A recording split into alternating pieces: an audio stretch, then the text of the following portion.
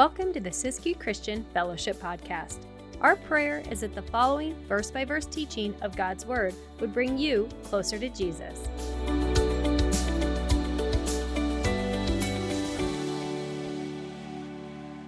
Paul, he left us with this wonderful truth we looked at on Wednesday night as we finished chapter 8 up, that there's nothing that can separate us from the love of God. Nothing. There's not a single thing that can separate us from God's love. And Paul, he gave us a list there at the end of chapter 8. Not tribulation, not distress, not persecution, not famine, nakedness, peril, or sword. He goes on to say, neither death, nor life, nor angels, nor principalities, nor powers, nor things present, nor things to come, nor height, nor depth, or any other thing can separate us from the love of God. Man, that's a pretty thorough list. There's not a single thing anywhere, spiritually, physically, above, below. Nothing can separate us from the love of God. Nothing can tear us away from Him. And not only can nothing tear us away from Him, but as we discussed on Wednesday night, we can't even mess it up. That's what we talked about on Wednesday night. All of those things that Paul listed, those are things that happen to us. But what about the things we do to ourselves? Right? Can we mess up so bad that our relationship with Jesus is just blown? That's it? It's over? Oh, we can't. Nothing can separate us. And we looked at the stories of Jonah. Remember Jonah?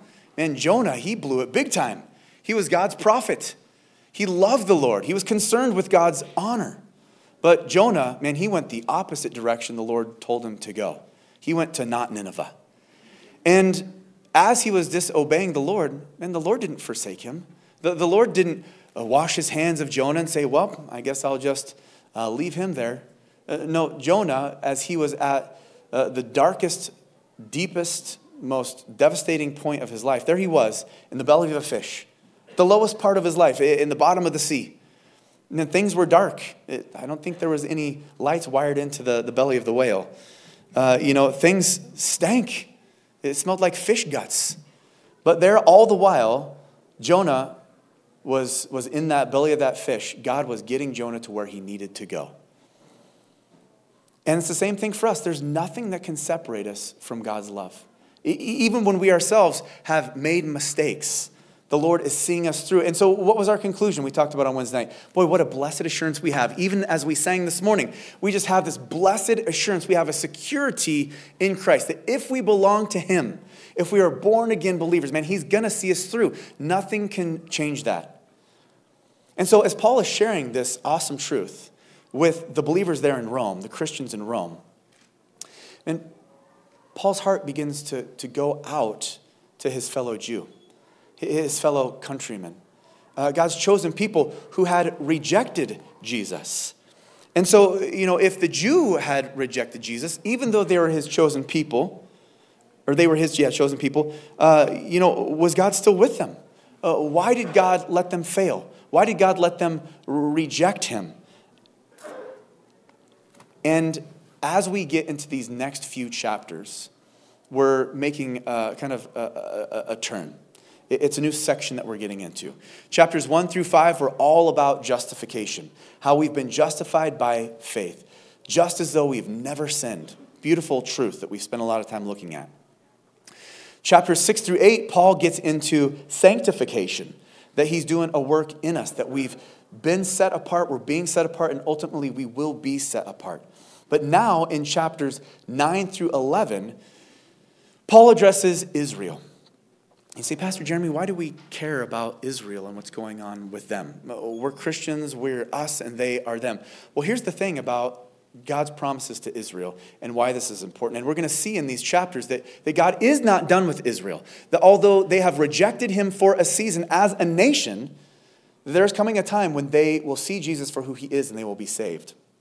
This is important to us as Christians, though, because if God can go back on His promise to the Jew, to say that you're saved and then to leave them forsaken, then God can go back on His promises to us as Christians.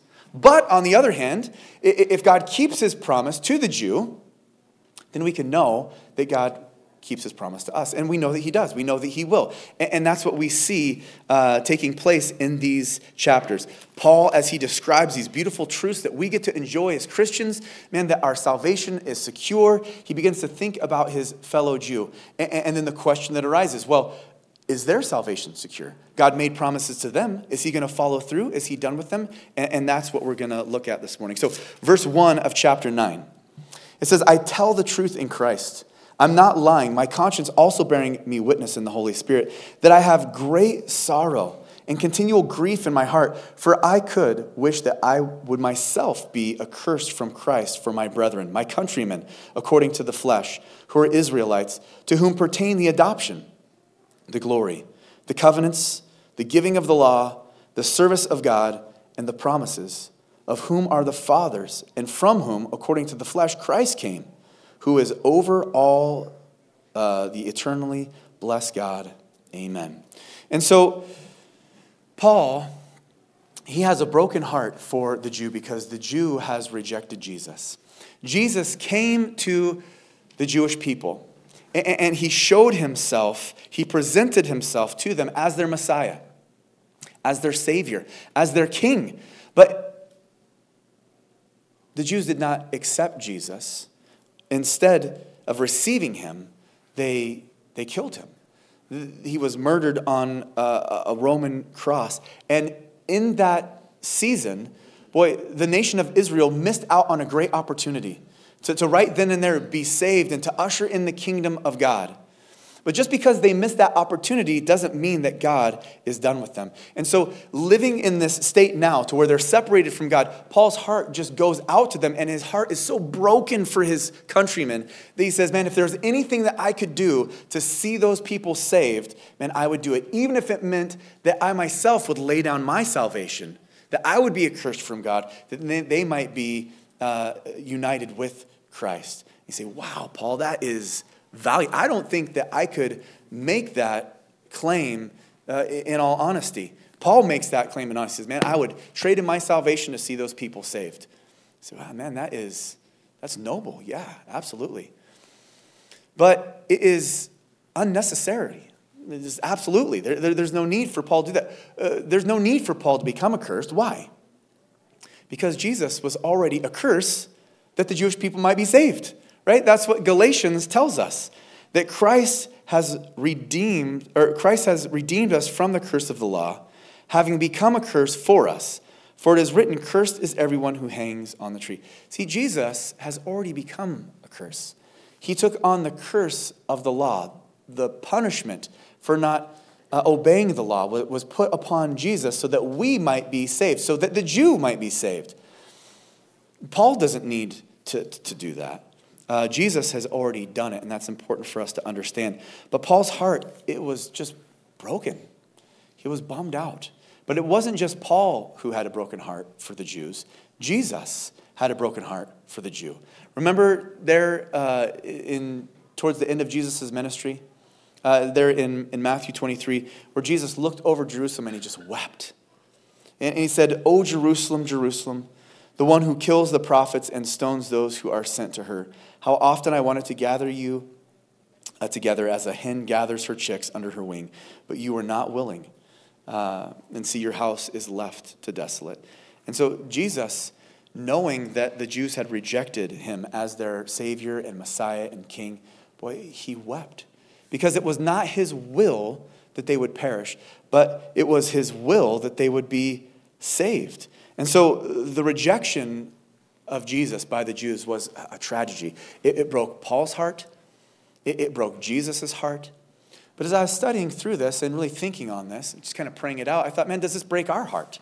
Are we brokenhearted? Not just about the Jew. We are to be brokenhearted and concerned with the state of the Jews and their salvation. We're to pray for the peace of Jerusalem. We're to be those who witness the reality of Jesus, that he is the Messiah, to the Jew. But not just to the Jew. What about to the lost around us? What about the lost in our own society, our culture, the people we work with and go to school with? That's a real question. As we study God's word, it calls us out onto the carpet as Christians. It's so easy to just kind of put it into neutral and just go through life And we're worried about birthday parties and what I'm doing at work tomorrow, and boy, I need to paint the house and all this and that. And we lose sight of the Great Commission, the work that the Lord has put us to be the salt and the light. We're the bearers of the good news. We look at a lost and dying world, and you don't need me to stand up here and tell you that the world is in a bad spot. We look at it, and you can trace all the problems that we see on the news. Those things that you go, oh man, you can trace it all back to sin. You can trace it all back to the fact that people need Jesus. And so are our hearts broken for the lost? Are we willing to lay aside our comfort, to lay aside our thing, to just have a conversation with Jesus? So often, the pettiest of things keep us from proclaiming the truth. Well, what will they think about me? Who cares? Right? They're perishing, and we have the answer.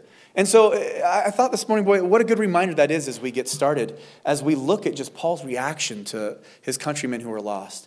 And man, may the Lord give us that same heart, that we would have eyes that are open, that we would be his hands and feet, have hearts for those who are just hurting and lost, and that we would be bold in our proclamation of the truth, especially in a world that wants to just shut us up, right?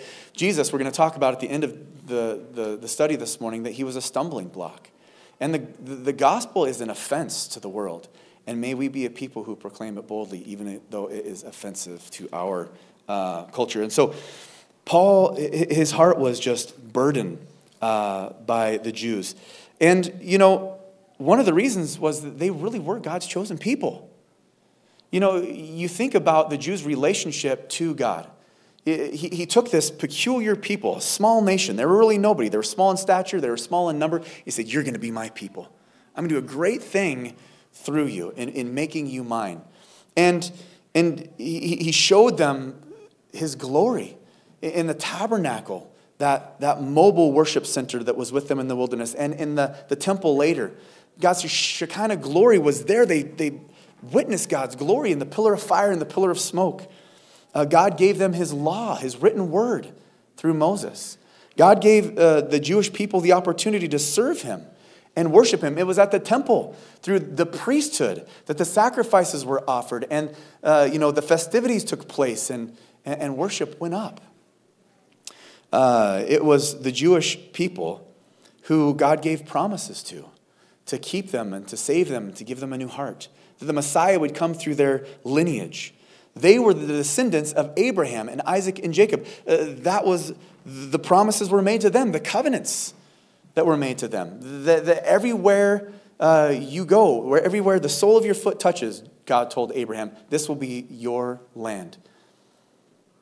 That Abraham, your descendants will be as numerous as the stars in the heavens and the sands of the sea. And the nations of the world will be blessed through you. All these promises that God made to his people concerning his covenant and concerning his land, which, by the way, is very interesting, right? We studied through the text this morning, and we know that God gave the Jewish people the promised land. That was what he did. There's no question about it. We can look at the scriptures and we can say, oh, there it is very plainly. But yet there's this debate, there's this war that's raging today as we speak. And what is that battle over? It's over the very land that God promised to his people. And you know what we don't hear very often in the news? We hear a whole lot of, Israel the occupier, Israel the apartheid state. All of that is not true, just so you know. And it's very easy if you just do a little bit of homework and research. Israel is not an apartheid state by any stretch of the imagination. And the land that they're fighting over, God clearly gave to the Jew. It's not my job to be politically correct. It's my job to proclaim the truth. And that's what it is. And you don't hear people talking about that. When you hear about that debate and that argument and that war, all the native Palestinians, that's not true. Thousands of years before there was ever such thing as a Palestinian, the Jews were given that land by God. They occupied it. They dwelled there. That's their heritage. Anyways, I didn't mean to go down that rabbit trail. I don't even remember what I was talking about. Oh, yeah. So there's all these promises that God made the Jew. And so that's why Paul's like, what's going on? And really Paul knows the truth. In all of this, what you have to understand is that Paul is a master at laying out his argument, and he's anticipating these questions that we would have, right? So if we've been saved now as believers, all these promises, well, what about the Jew? What about the promises God has made to them? And so we'll continue on in verse 6. But it is not that the word of God has taken no effect. God's word hasn't failed, Paul is saying very clearly. For they are not all Israel who are of Israel. Nor are they all children, because they are the seed of Abraham. But in Isaac your seed shall be called. That is those who are the children of the flesh. These are not the children of God, but the children of the promise are counted as the seed. For this is the word of promise. At this time I will come, and Sarah will have a son. So what is this all about? So after Paul is discussing really his heart being broken that the Jews have rejected Jesus, he starts to talk about, well, who is Israel anyways? Who really is Israel? And he makes this statement. He says, they are not all Israel who are of Israel, and they are not children because really they are the seed of Abraham. So what is he getting at? Who really is Israel? What does it mean, basically what Paul's saying, what does it mean to be a child of God? Okay? And it's more than just a physical connection. It's more than just genetics. It's more than being a descendant of Abraham. And what you have to remember from the Jewish mindset, and we've talked about this, that the Jew, from their perspective, they said, well, we're descendants of Abraham, therefore we are spiritual children of God. Well, Paul's going to correct us on that. It has nothing to do with their national heritage that makes them Jews. And we fall into this trap all the time as Americans. We make the association that just because we're Americans, we're Christians. America! You know, I'm a conservative Republican, so therefore I am a Christian by default. That's not true. You know, my grandparents went to church, and my great-grandparents went to church, and my parents took me to church, therefore that doesn't make you a Christian. What makes you a Christian is that you believe by faith. And that's what Paul is getting at. Who is Israel? Spiritually, there are those who are governed by God. Who was Israel? What does Israel mean? You have to go back to Jacob. He's the patriarch, the father of Israel. Abraham begot Isaac, Jacob. Right? Jacob, his 12 sons became the 12 tribes of Israel. But Jacob's name didn't stay Jacob, it changed to Israel. Right? Remember Jacob, his name, Jacob, actually means heel snatcher or supplanter, conniver. He's sneaky. And even as he was being birthed, he was struggling with his older brother for dominance. And he came out holding on to the heel of his twin. And that's why he was called heel snatcher. But all throughout his life, you see that in his character. Man, he was a wheeler and a dealer. He got by on his, the way that he could talk people into things. And he conned his brother out of his birthright. He ripped his uncle Laban off. But it all came back to bite him. And there Jacob was, heel snatcher, conniver, deceiver, supplanter. And Esau, his brother, burly dude, he was going to whoop Jacob. And Jacob knew it. And Jacob was freaking out. He was sending gifts to his brother and everything else. Oh, here's a bunch of donkeys and here's a bunch of camels. This is peace offering to my brother. Don't kill me for stealing your birthright.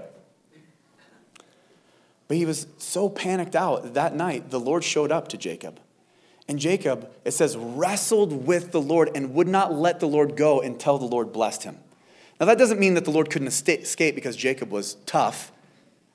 It's like when you're leaving to work. Dads, you know this. You're going to work and you're like, no, please don't go. I want to play Mario. And they're dragging, and you say, no, I'm going. The Lord could have very easily just gotten rid of Jacob. But Jacob, his whole thing was, Lord, please, I'm not letting you go until you bless me, until you're with me. And the Lord blessed him. And he received that mark in his flesh. His hip was thrown out. He had a limp for the rest of his life. But not just that, his name was changed. And this is the important part. I said all that to say this. He went from Jacob to Israel. And as where Jacob means heel snatcher, supplanter, carries with it the idea of being a conniver and a sneak. He went from that, Jacob, to Israel. And Israel means God will prevail, or God wins, or surrendered to God. That was it. God won in Jacob's life. And from that point on, he was governed by God. So who is Israel? What does it mean to be a child of God? It means to be governed by God, to be surrendered to God. And I love the way Paul clears that up for us, because he starts to talk about the nation of Israel and this question of, has God forsaken them? And he said, who really is Israel? And that's those who believe on God. Now, very quickly before we move on, there are those who will launch off into this false doctrine of replacement theology, where they say, well, we have then replaced Israel. We are the spiritual Israel. God's promises to those people no longer count. They've been transferred to us, and that's not true. We are Israel spiritually, but we have been grafted into God's family along with the Jew. As we're going to see, the Lord is not done with the Jew. His promise to them stands, and that's the point of these 3 chapters. So just remember that as we make our way forward in this text. Verse 10 it says, and not only this, but when Rebekah also had conceived by one man, even by our father Isaac. Now this is describing Jacob and Esau, his twin. This is the guy we were just talking about. Conceived by one man and our father Isaac, for the children not yet being born, nor having done anything good or evil, that the purpose of God according to the election might stand, not of works, but of him who calls, it was said to her, the older shall serve the younger. As it is written, Jacob I have loved, but Esau I have hated. What shall we say then? Is there unrighteousness with God? Certainly not. For he says to Moses, I will have mercy on whomever I will have mercy, and I will have compassion on whomever I will have compassion. So then it is not of him who wills, nor of him who runs, but of God who shows mercy. For the scriptures say to the Pharaoh, for this very purpose I have raised you up, that I may show my power in you, and that my name may be declared in all the earth. Therefore, he has mercy on whom he wills, and on whom he wills, he hardens. So now in this portion, God really kind of, through Paul, he moves on in this argument, this discussion. Right? So Israel has rejected God. Who is Israel really? I mean, spiritual Israel is true Israel. But scaling back, God will have mercy on whoever he wants to have mercy on. God will show grace to whoever he wants to show grace to. And Paul uses these examples of Jacob and Esau and of this, this quote that he told Moses, I'll have mercy on whom I have mercy and compassion on whom I'll have compassion. And he uses this story of Pharaoh. Pharaoh's heart was hardened. And all these things we say, well, man, that doesn't seem fair, does it? That God would love Jacob and hate Esau. It doesn't seem fair that God would harden Pharaoh's heart. You guys remember Pharaoh? He was the one who had God's people held in captivity. And God came to him over and over again and said, let my people go. That's how old I am. I remember that special. But he wouldn't. He was hardened against the Lord. So why is it fair that God loved Jacob and not Esau, and that he hardened Pharaoh's heart, and that Pharaoh was set for destruction? Well, here's a couple things I want you to keep in mind. First of all, God is good. Okay, God is just. God is love. God is patient. His will is to save and not destroy. Never forget that. When you're wrestling these things out, God's will is to save and not to destroy. How do we know? Well, because he gave his son, Jesus, on the cross to die for our sins that we might be saved. That's a pretty good indication, right? Also in 2 Peter, chapter 3 and verse 9, it says, the Lord is not slack concerning his promise, as some men count slackness. What is Peter talking about? What is the promise that God is not slack in? The promise of destruction. So when we look around and we see all sorts of evil taking place in the world, and we say, God, why don't you judge that evil? Peter says, well, God isn't slack concerning his promise to bring justice. But he's patient, he goes on to say. But he's long-suffering towards us. Why would God be long-suffering towards us? Well, not willing that any should perish. He doesn't want us to perish. He wants us as humanity to turn to him and to repent. Again, Ezekiel 33:11 says that God has no pleasure in the destruction of the wicked, but that he desires the wicked to turn from his evil ways and live. So remember, when we're wrestling through these things, well, why did God love Jacob and hate Esau? God desires to save, not to destroy, and he proved it on the cross. Secondly, when we wrestle these things out, we say, I don't understand.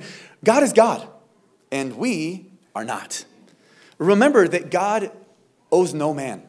Just like we talked about last week, God owes humanity no good thing. If we go to God and say, God, I want what I deserve. If we were to demand from God what he owes us, what would we receive? Destruction, judgment, punishment. Why? Because all have sinned. There are none righteous, no, not one. All have sinned and fallen short of the glory of God, and the wages of sin is death. What we deserve is destruction. But in God's graciousness, he has saved many. God is God, and I'm not saying that we're going to wrap our minds around it this morning, right? But what we do need to understand is that God's ways are higher than our ways. God's thoughts are higher than our thoughts. As far as the heavens are from the earth, we don't understand. And that's a good thing, right? Because why? Because if God was small enough to understand, he wouldn't be big enough to worship. And so we're not going to understand these things, but God is sovereign. What right do we have to say to God, well, Lord, I don't agree. I don't think that you got it right. I think you missed the mark. I think you were unfair there. You guys remember the parable about the vineyard owner who went out and hired the laborers for the day there in Matthew chapter 20? There's a vineyard owner, and he needed some work done, and so he went out first thing in the morning, 6 o'clock, hired some dudes to come work for him. He said, I'll give you guys each a day's wage, a denarius. And then a few hours later, the third hour of the day, 9 o'clock, he went back to the market, and he saw some dudes standing around with their hands in their pocket. Hey, come to work for me. I'll give you a fair wage. And then again, the 6th hour, and then the 11th hour. The 11th hour is 1 hour before quitting time. He said, guys, come and work for me. You don't stand around the market with your hands in your pockets. Come work for me and make some extra dough. And so they worked for that hour, and at the end of the day, the vineyard owner, he went to pay all the workers, and he started with the guys he hired last, the dudes who only worked 1 hour. And he gave those guys a full day's wage, a denarius, the same wage that he had promised the guys that he hired at 6 o'clock in the morning. So now you can begin to see the picture unfold, right? You've been working all day in the vineyard for a day's wage. Some dude shows up for an hour. He gets a full day's wage too. You're thinking, oh boy, I'm going to get good payday today. Because if I worked all day and that guy only worked an hour and I'm going to get like 4 days pay. But the Lord gave everybody a day's pay. Now, does that mean that those people got ripped off or that God was generous? It means that God was generous. And that was the point at the end of the parable. God says, can I do what I want with my own stuff? Does my goodness give you an evil eye? And that's the same thing with us. We have to understand that God is fair, and he'll do what he wants because he is God. But remember, he's good. He's loving. He's merciful, and he's patient. Also, remember that God chooses people according to his foreknowledge. Now, we dove into this topic last week, and it's a big one. What is foreknowledge? You guys remember Back to the Future? Marty McFly, he goes to the year 2015. Again, I'm still disappointed that we don't have flying cars and it's 2023. But he got that sports almanac. Remember, he stole it so that when he went back in time that he could bet on all the games and win tons of money.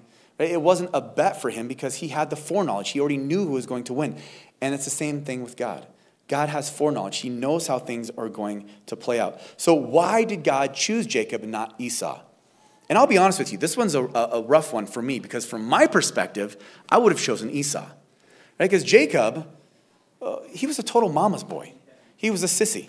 He hung out in the kitchen with his mom and he baked goods. He was just kind of a wimp. Esau, he was this burly, hairy dude, big old beard, master hunter. I'd been like, my money's on Esau for sure. But see, God in his foreknowledge knew that Jacob, although he was shady, would be one who in the end would be surrendered to God and want God's will for his life. But he knew that Esau would reject God. See, here's the thing about Esau. Esau sold his birthright for a bowl of soup. You say, what's the big deal? Well, his birthright was really the responsibility to lead his family in the things of the Lord. And so he said, no big deal. I don't care about leading my family in the Lord. Here, I'll trade that to you for a bowl of soup. He didn't get mad until his blessing was stolen from him. And the blessing came with it, the windfall of inheritance. That's when he got mad. So really, Esau was a carnal man. Esau was a man who wanted nothing to do with God. See, I would have chosen the wrong dude because I don't have, but God in his foreknowledge knew. That's why God in his foreknowledge, that's why God was able to harden Pharaoh's heart, because God knew, he had the foreknowledge that Pharaoh, he would harden his own heart. Pharaoh wanted nothing to do with God. It's the same thing for us. Why did God save me? We talk about being chosen and being the called and being elected. Why is it that we're saved? Because God knew that you would want to be saved. He knew that you would love him, that you would want all that he has for you, that you would want to be conformed into the image of his Son. And that is why he called you by his Holy Spirit. So don't forget that about foreknowledge. And then lastly, before we move on, and I better pick up the pace here, is that he does all of this for his own purposes.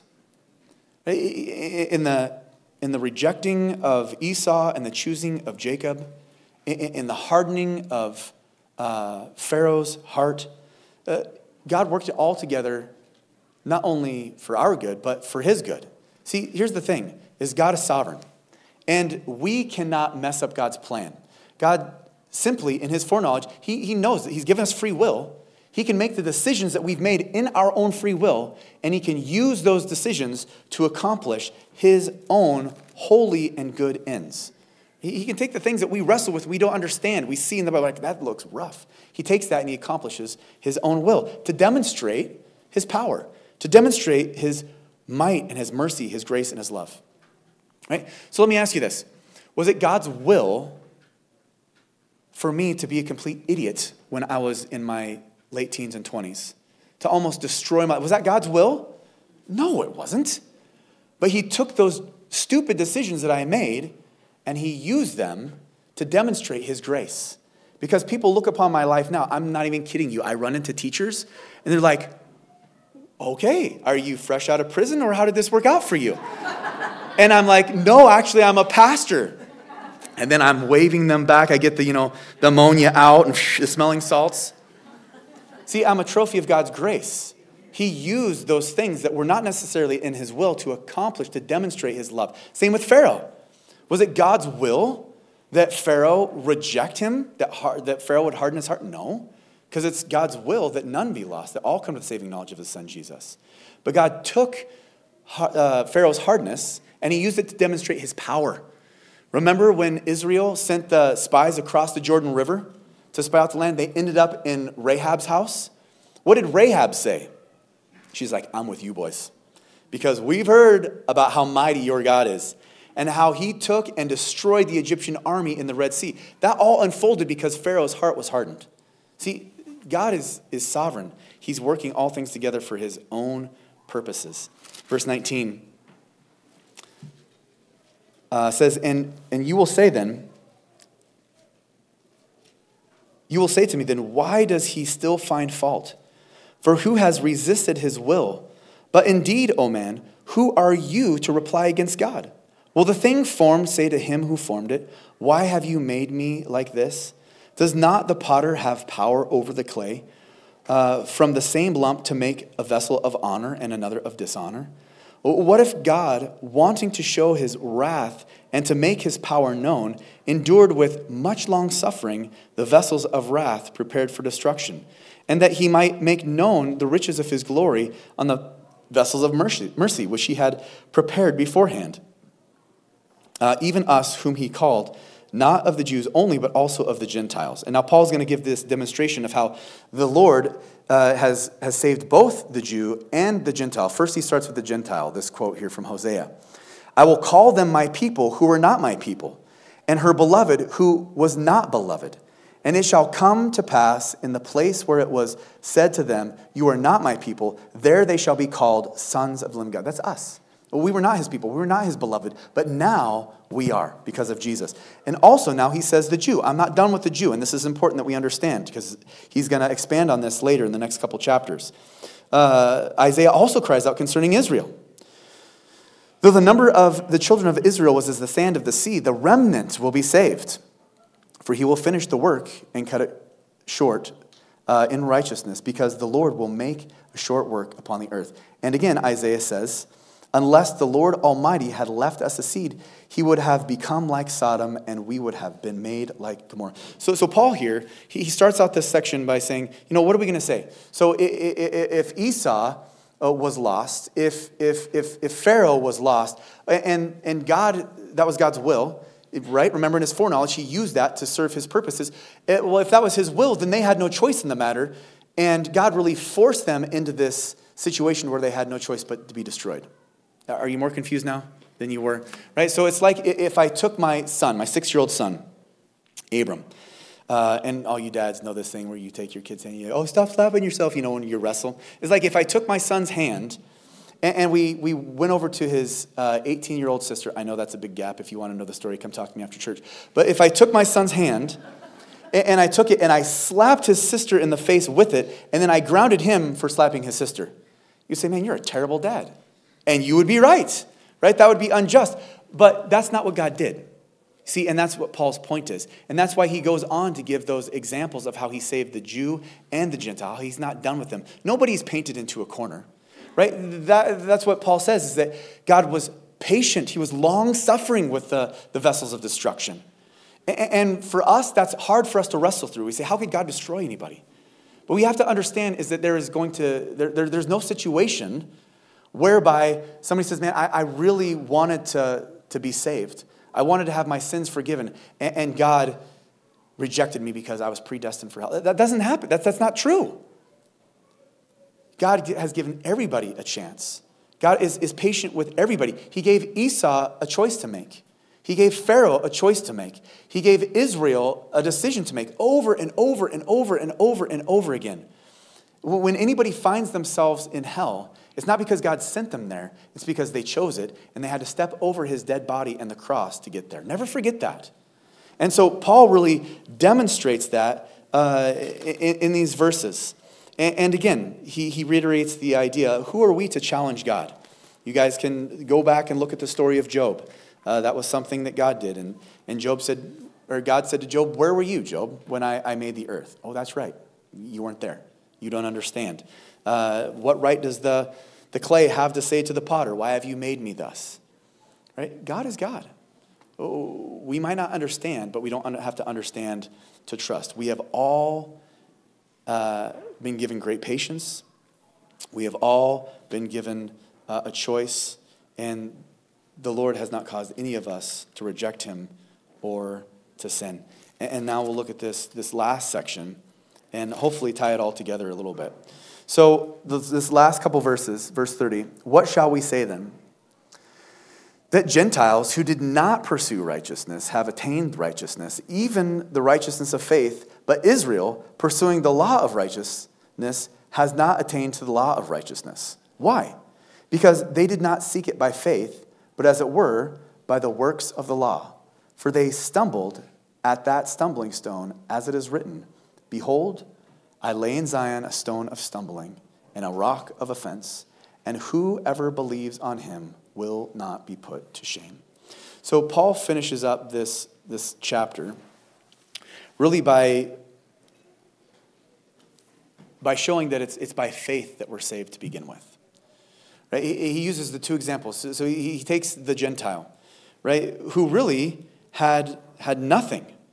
Right? The Gentile was in the dark, so to speak.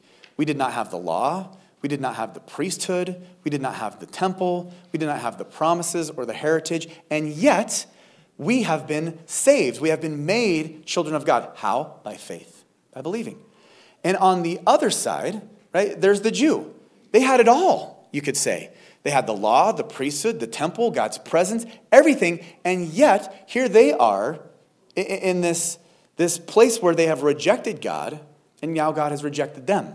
And you say, well, how does that work? It's because they did not have faith. And that's what Paul tells us. It wasn't about what you had or didn't have. It's about whether or not you responded in faith. And so the Jew, as opposed to responding in faith, what did they do? They threw, their genealogy, through their inheritance, by being sons of Abraham, said that's how we're going to please God. By just being sons and daughters of Abraham. That's how we'll get God's approval. We'll get God's approval by keeping the law through religious rituals and activities and rites. And so when Jesus came onto the scene and said, hey, I'm here to save you, the Jew said, you talking to me? Save who? Save me? No, we're good, man. We're keeping the law. We're worshiping God. We don't need to be saved. And so instead of seeing Jesus as their Savior, he became a stumbling block. It tripped them up because they didn't recognize their need for salvation. Jesus is the rock of stumbling for the Jew, the rock of offense. Jesus, by the way, is spoken about as a rock all throughout Scripture. Jesus was the rock in the wilderness. Remember back in Exodus, there's the rock in the wilderness that roses. Who's Roses? There's Moses. There is no Roses. That Moses smote with the staff and it brought forth water. There in Corinthians, Paul tells us that rock was Jesus. That rock that followed them all throughout the desert. There's the rock again. It gave them water. That Jesus, the rock, and he's the life giver. You don't have water in the desert, you're toast. What is water in the desert, man? It's life. It's refreshment. That's who Jesus is. Jesus is spoken of as the foundation, right? That you can build on no other foundation other than Jesus Christ. That's what it says in 1 Corinthians 3:11. For no other foundation can anyone lay than that which was already laid, which is Jesus Christ. And Jesus himself goes on to talk about himself as the foundation. Right? That anybody who builds their life upon his words, who hears the words of Jesus and does them, that they're the ones who build their house, their life on the firm rock, the rock of Jesus, that when the storms of life come, boy, they won't be taken down because their lives are built on Jesus. He's our firm foundation. He's the chief cornerstone. What is a cornerstone? Cornerstone is the most important stone in a masonry foundation, right? So in Psalm 118, it said that the stone which the builders rejected, who are the builders of Israel, they rejected it, they crucified Jesus. He has become the chief cornerstone, the most important stone, the foundation. The cornerstone was the stone that all of the rest of the building is aligned to, right? And you know if you're building something, if you're out of plumb or out of square, a quarter inch at the foundation, by the time you get to the roof, you're in trouble, right? So if you're building a shed and you're like, it won't matter. It will. Wait till you get to the roof. The most important stone. So Jesus is not only in our life and our refreshment, that rock in the wilderness, but he's our foundation. And he's what we align our lives to, build our lives upon. But it's interesting that word for cornerstone is also in separate places translated to capstone. Now, what is the capstone? See, where the cornerstone is the first stone that is laid, where all the other stones are lined up to it, the capstone is the last stone that holds everything together. Right? The first and the last, the Alpha and the Omega. Jesus is God. And he's the one who holds our lives together. And in fact, that's what it tells us in Colossians 1:16. For by him, Jesus, all things were created that are in heaven and that are on earth, visible and invisible, whether thrones or dominions or principalities or powers. All things were created through him and for him, and he is before all things, and in him all things consist. He's holding all things together in our lives. And that's the good news about the rock, right? He's life, and he's refreshment. He's our foundation. We can align our lives to the Lord and know that we're heading the way of truth. And he is the capstone, holding everything together when I feel like life is flying apart. Man, the Lord's got me. But the rock also speaks of judgment, the rock of judgment. And there in the prophecy of Daniel, you guys remember King Nebuchadnezzar? King Nebi, he had this dream of a multi-metallic image, this statue. And each layer of metal, right, the head of gold and the shoulders of silver and the belly of bronze and the legs of iron and the feet of irons and clay. Each one of those layers represented a kingdom that would rule throughout history. Rome and the Medes and the Persians and the Greeks and the Roman Empire, all of that. But as you see in that statue represented all the kingdoms of the world, there's another image. It's the rock cut out of the mountain without hands that comes and brings judgment on all of the world. That grows into a mountain that fills the whole earth. Speaking of Jesus as the judge, Jesus will judge the world. And then Jesus said of himself, and we'll finish with this. Hang with me for just a couple more minutes. In Matthew, Jesus said of himself, and he who falls on this stone will be broken to pieces. But on whomever it falls, it will scatter him like dust. So you fall on the rock and you're broken into pieces. But if the rock falls on you, you're crushed into dust. What does that mean? So Jesus is the rock. He's the life giver. He's the foundation. He's the one holding it all together. And if we fall on him in broken by our sin, broken because we're not yet saved, broken that we're separated from him we fall on him at his mercy, on our knees in brokenness, and we'll be saved. Even as it says in our text, we will belong to the group that whosoever believes in him will not be put to shame. The shame of your sin, the consequence of death, dealt with if you will fall on the rock in brokenness over your sin and repent. Pretty good deal. But he's the judge. And if we refuse, if we harden our hearts, if we reject the Lord, then we will be judged and we will be crushed under that judgment. Now, Jesus has done everything that he can that we might be those who are saved and not those who are crushed. But he's left the choice up to us whether or not we are going to surrender or not. Jesus was a stumbling block to the Jews. They couldn't get it. There were things they didn't understand. Maybe there's things that you don't understand this morning. Hey, don't let it trip you up. The Lord has given you enough to go by, to trust him, to take that step of faith. The Jews thought that they didn't need a Savior, and Jesus became a stumbling block to them. This morning, I want you to know, you say, I'm a pretty good person. You're not good enough. Now, that's nothing against your character, but that's just to say that God's standard is perfect. If you've ever told a lie, if you've ever looked on another with lust, if you've ever had hatred in your heart, you are guilty. And the wages of sin is death. And don't get tripped up like the Jews did, thinking that you don't need a Savior. See, here's the thing. The gospel, it's offensive to the world. It's countercultural. Everything that the gospel is, the world hates. Don't let it trip you up. Come to Jesus. As Christians, man, what a joyful reality that we have. Jesus is our life. He is our refreshment. He is our foundation. You build your life on him, there's nothing that can take you down. He's the one holding everything together. But if you're not saved, man, it's not good. And I'm not up here trying to preach hell and brimstone or anything else. I just want you guys to know, if you've never accepted Christ, if you've never had your sins forgiven, man, have that burden lifted off you this morning. How?